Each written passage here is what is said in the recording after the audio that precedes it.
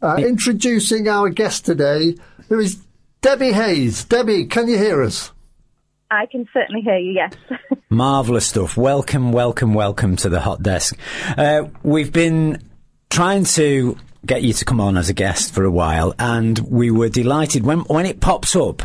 It was International Happiness at Work Week. I thought, I know exactly who to speak to, because that's the kind of thing that you do for businesses, isn't it? To work out why people aren't happy as they could be at work and to put remedies into place. So have I got the right end of the stick there? Let's hope so. Absolutely, yes. Yeah, absolutely. And I love it, because when you see the transitions to people being much happier and the workplace being far more effective, then obviously, it's just lovely to see people in that place. So, yeah, I love it. Marvellous stuff. Now, you are, in no particular order, a clarity coach. Yeah. Mm-hmm. You are and have been a TEDx speaker. I am. Yeah, and you're an author as well. I am, yes. So, a lady of many parts.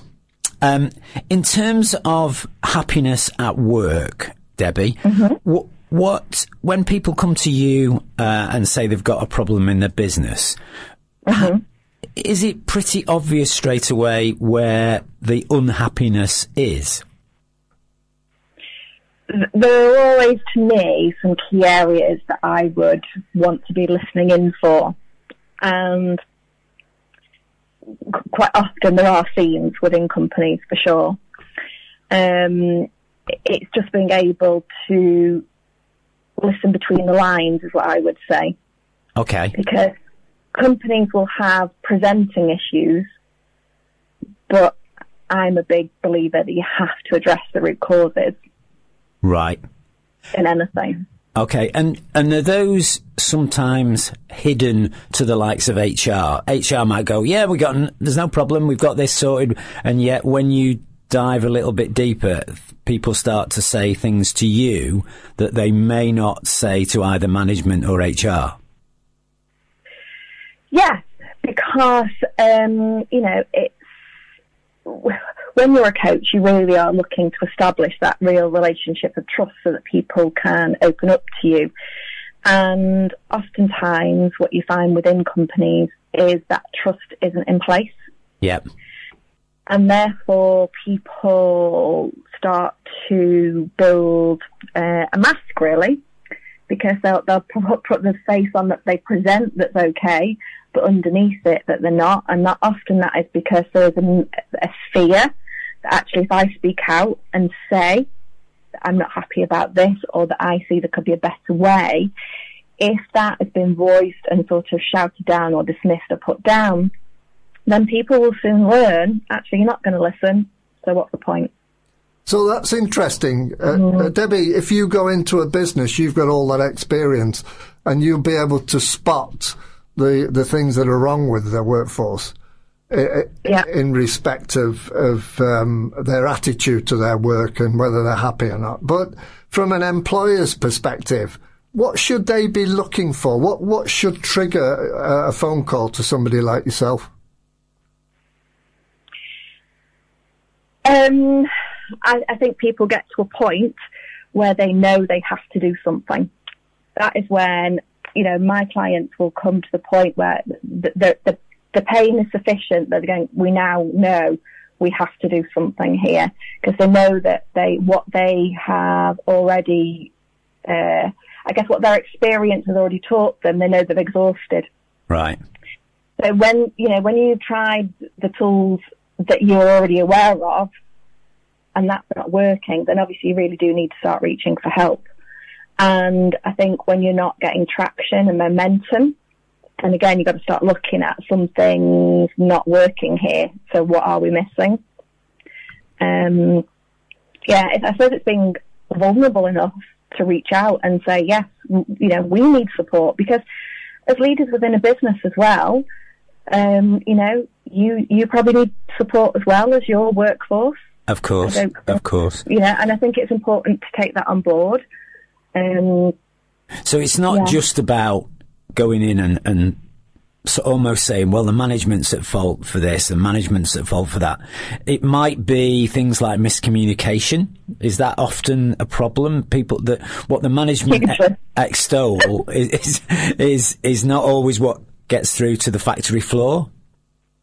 Exactly. And communication is one of the key points, because obviously if we're miscommunicating, people take away different messages, and then obviously people start pulling in different directions. You then start to get people operating as groups versus teams. Yeah. And you get what I call a silo mentality. So then it becomes them and us. So, you really have got to dissolve all those issues and have a real ethos of transparency and clarity of what is really expected, and to be able to learn the communication skills that will really put that across clearly and that everybody understands. And it's not that difficult to do. Communication is one of the things that I quite often work with. And when you give people simple principles that they can remember, then they will implement them. Right, got you. So Debbie, you spoke about you spoke about trust earlier, and that's a huge issue in business, developing trust and maintaining a level of trust. But once you lose that trust from your employees, how do you go about? How do you help a company regain that trust? Yeah. Well, as my title is called, I've been awarded the name of the Queen of Clarity by my own client. I like that, the Queen of Clarity. Clarity. Brilliant. And we have to get back to that point in terms of what are the clear expectations.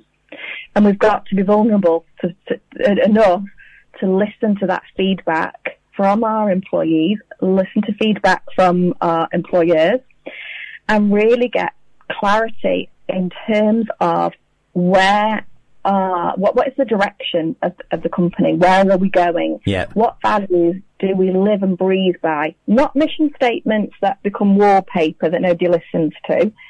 What is lived and breathed? What is the culture that we really want to harness here?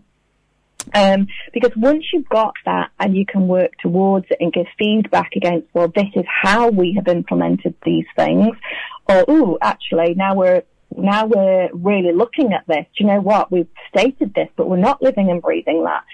So what's getting in the way of that? Right. Really making sure that people are able to give that open feedback of, actually think this is what's in the way. Because once you are able to look at a problem, then obviously you can look at the solution. But if you're not prepared to look at it, it's not going to solve itself, is it? Yeah, sure. Do most of the solutions that you implement and the recommendations, do they come from the factory floor up?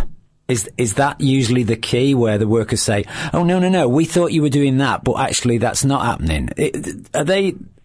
Does sort of the workers on the factory floor, are they the ones that come up with the solution? It's being able to work together would be my way, because I think you need to have a clear structure of how the whole business is going to operate, but you also need to take feedback from the people at the floor level in terms of what that structure might best be, because if they're living and breathing it, and they've got the feet on the ground, then obviously they've got really valuable feedback in which to put into that. So it isn't really about listening, not hearing. Got you. The most people have the physical capacity to hear, but not everybody has the capacity to listen. Right. And listen well. And so it is really, coming back to that listening, being open to feedback, recognising problems, and like I say, really tackling them straight on. Got you. Now, working from home is becoming, and has become over the past 18 months or so, a huge feature of work and work culture. Are there any things that you adapt and change when you're looking at a proportion of the workforce working remotely? What I would say is you've got to listen even more closely, because people want to have a sense of belonging, don't they? Yeah. You know, that's our human instinct, is to belong and to feel valued. So, you know, it's really making sure that, okay, yes, the culture now might be that some of the workforce is more removed, but how are they still included? How are they still operating as part of one business? And again, I think that needs to be set out clearly about what are the expectations of people? How can we make this work for everybody? And once you've got that, it makes it much easier. But if we're not prepared to, again, come back to this point of really listening to understand and making sure the right structures are in place, then without that, things quickly dissolve. And, you know, one of the things I've heard quite a lot over the last 18, well, more than the last 18 months, but particularly in the last 18 months, is around how poor meetings are conducted. Oh, right. And obviously in a remote circumstance, that, you know, meetings probably is going to be one of your key contact points with people. That's an interesting point, Debbie. Yeah. Because, I mean, Zoom is a way of life now, isn't it? Or Teams or whatever it is. In terms of a company, with regards to, is there a sort of almost like a checklist that you can, I know every company is going to be different and every situation is different, but are there maybe a couple of 3 things that an employer can look out for and put a tick by the box if they're doing that okay? Oh, well, you've hit a point there. I would encourage not ticking boxes. Oh, okay. If we're just looking to tick a box, are we really doing what's needed? Oh, right, okay. Yeah. So I think we've got to be quite careful there, you know, not to tick boxes, because we've really got to understand what is making, you know, the first point is, let's really be prepared to understand what is making people unhappy. Yeah. So you've got to look at those root causes. There's no point putting on top of what I would call, there's no point putting on a positivity plaster. You've got to be prepared. Oh, we like it. I'm writing that down, Debbie. I'm writing that down. Positivity plaster. I love Debbie, that. As Queen of Clarity, what I'd like you to do now is just give our listeners an overview of the process. So presumably you'd have a first meeting, or you'd walk round the building and meet some of the staff. How would the process how would you go through the motions? The process for me. Yeah. I'm going to sound like a repeated record, but I'm there to listen. Okay. I don't believe in pre-prescriptions. So the first thing I would do is make a point of listening to people. What is their perspective? What do you feel is going on? What are the pain points? Let's understand the pain points. And then I'm really good. I just have this art of being able to see, okay, you're talking here, they're the symptoms, but actually underneath that, this is the piece that's missing. Got you. So let's address the root causes, get the right structures in place, and when the right structure's in place and we empower people with the right tools, simple, implementable ones, not things that people nod and glaze their eyes at and think, gosh, when am I going to use that? Yeah. It's about giving I'm a big fan of, give the person the right tool for the right job at the right time. Eloquently put from the Queen of Clarity. Very, very clear. People listening to our chat now and thinks, do you know what? I think Debbie could do something for my business. Or if you're an employee who thinks, oh, I'll tell you what, Debbie, please come and speak to my boss. How do people get in touch with you? What's the best route to have a chat to you? The best route, just either email me, which is hello@debbiehayes.co.uk, or you'll also find me on LinkedIn. That's where I tend to hang out, if you mean, like, you know, in terms of social media. So those are the two key points. But what I would say is, you know, email me, speak to me, let me see, you know, let me listen, and then I'll gladly, you know, hold that space for you to share. There's never any, you know, pressure from myself. I don't believe in that, what I call manipulation. I think there's a lot of marketing manipulation out there. Sure. And essentially, you know, I think as humans, we've all got to be here to help one another. So if you think you might have that problem, then speak to me and I'll help. And if I'm not the right person to help, then, you know, I know a whole bank of people.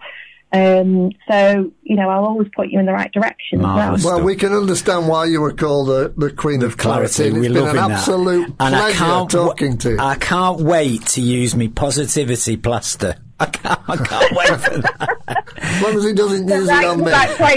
Brave enough to pull him off.